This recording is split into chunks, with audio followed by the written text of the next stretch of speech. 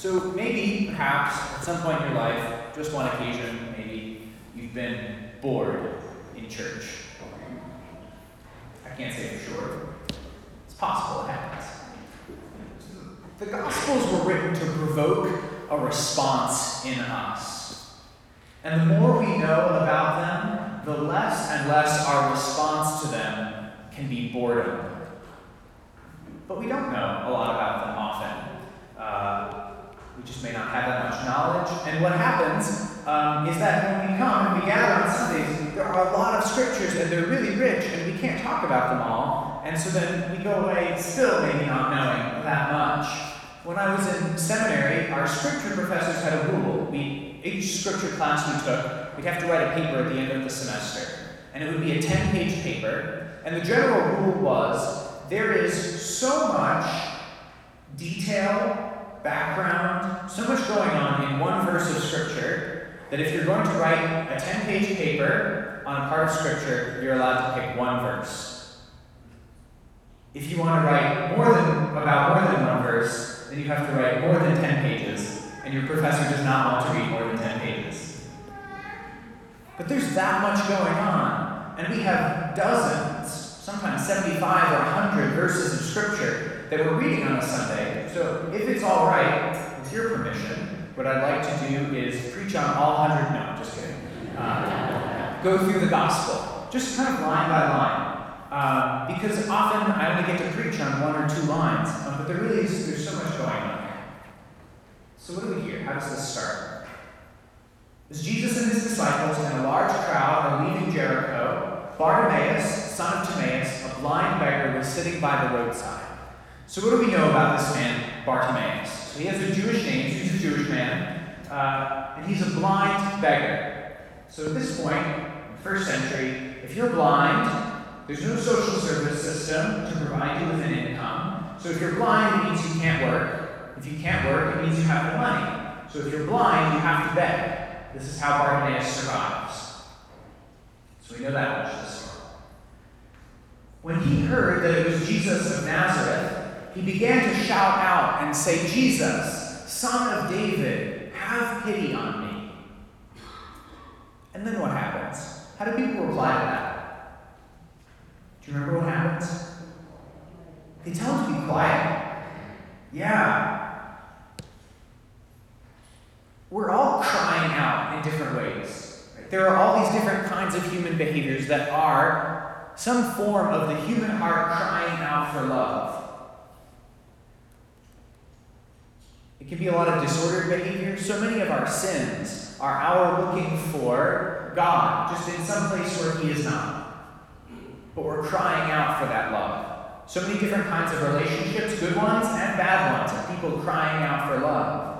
Addictions are like this. For so many people, anxiety or depression is this kind of cry of the heart, looking for a resolution to our desire for love. People are crying out. We're crying out. And has it ever happened to you that you're crying out, and then people come along and silence it?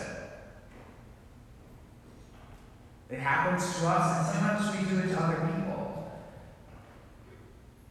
But what's the right response? If you're crying out, if you're looking for the Lord, if you have faith in him, and somebody comes along and tells you to shut up, is the right response to shut up? No. But he cried out even more loudly, "Son of David, have mercy on me." At the beginning of the Mass, often we say these words, "Lord, have mercy." And they're words that in the liturgy where we can say in our own language, in English. If we didn't say them in English, we'd say them in the original language, in Greek. And if we did that, we'd say, "Kyrie eleison." Maybe you've heard those words before in the liturgy. Kyrie eleison. And that's actually the word that Bartimaeus uses here. He says, "Eleison me." Jesus, Son of David, have mercy on me. Forgive me and heal me.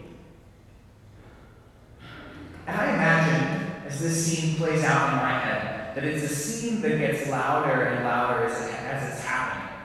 Jesus is leaving a big city, a city that doesn't have a good reputation. He has his disciples with him, and it says a sizable crowd. So it's already loud, and then there are these loud people walking outside of the city, walking down the street, and there's a guy yelling, who keeps yelling, and it seems getting louder and louder as he's yelling.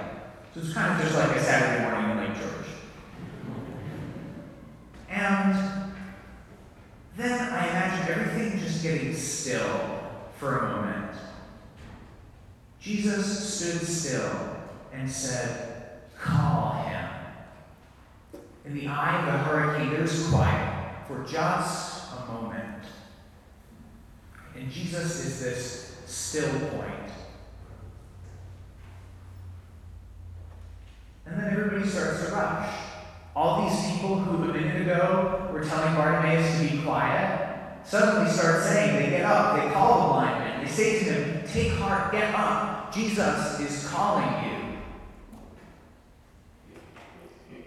Do you believe that Jesus is calling you?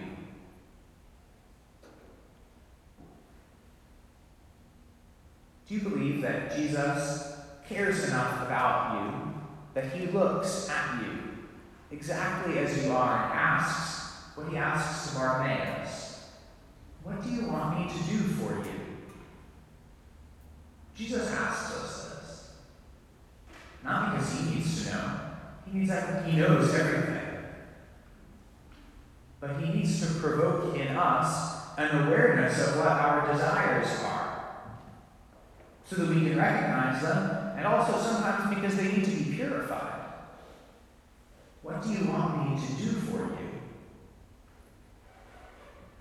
And in this instance, Jesus does what Bartimaeus desires. Jesus heals him of his blindness. And you can imagine for somebody like Bartimaeus, he suddenly has all of these options open to him that were not open to him before. He's been blind, so he's been unemployed, so he hasn't been able to earn any money, and now he can see. He can earn money, and what might he want to do? He has money now. He can earn it. He wants to go see the world. He's never seen it before. Wouldn't you want to go see the world if you were seeing this all for the first time? But he doesn't do that, actually. Jesus even tells him he can go, and Bartimaeus doesn't go. It says, immediately he followed him on the way. We can use our freedom for all sorts of things, sure, but what's our freedom really for? Is it for getting what we want? Is it for having as many experiences as possible? No. Our freedom is for choosing him and for letting him permeate our lives more and more. That's what our freedom is really for. And Jesus, the great high priest, who healed so many bodies, decided that to draw our attention to him, he would give us his own body. So that when we come to the Eucharist and receive him in the Mass, he asks us, "What do you want me to do for you?"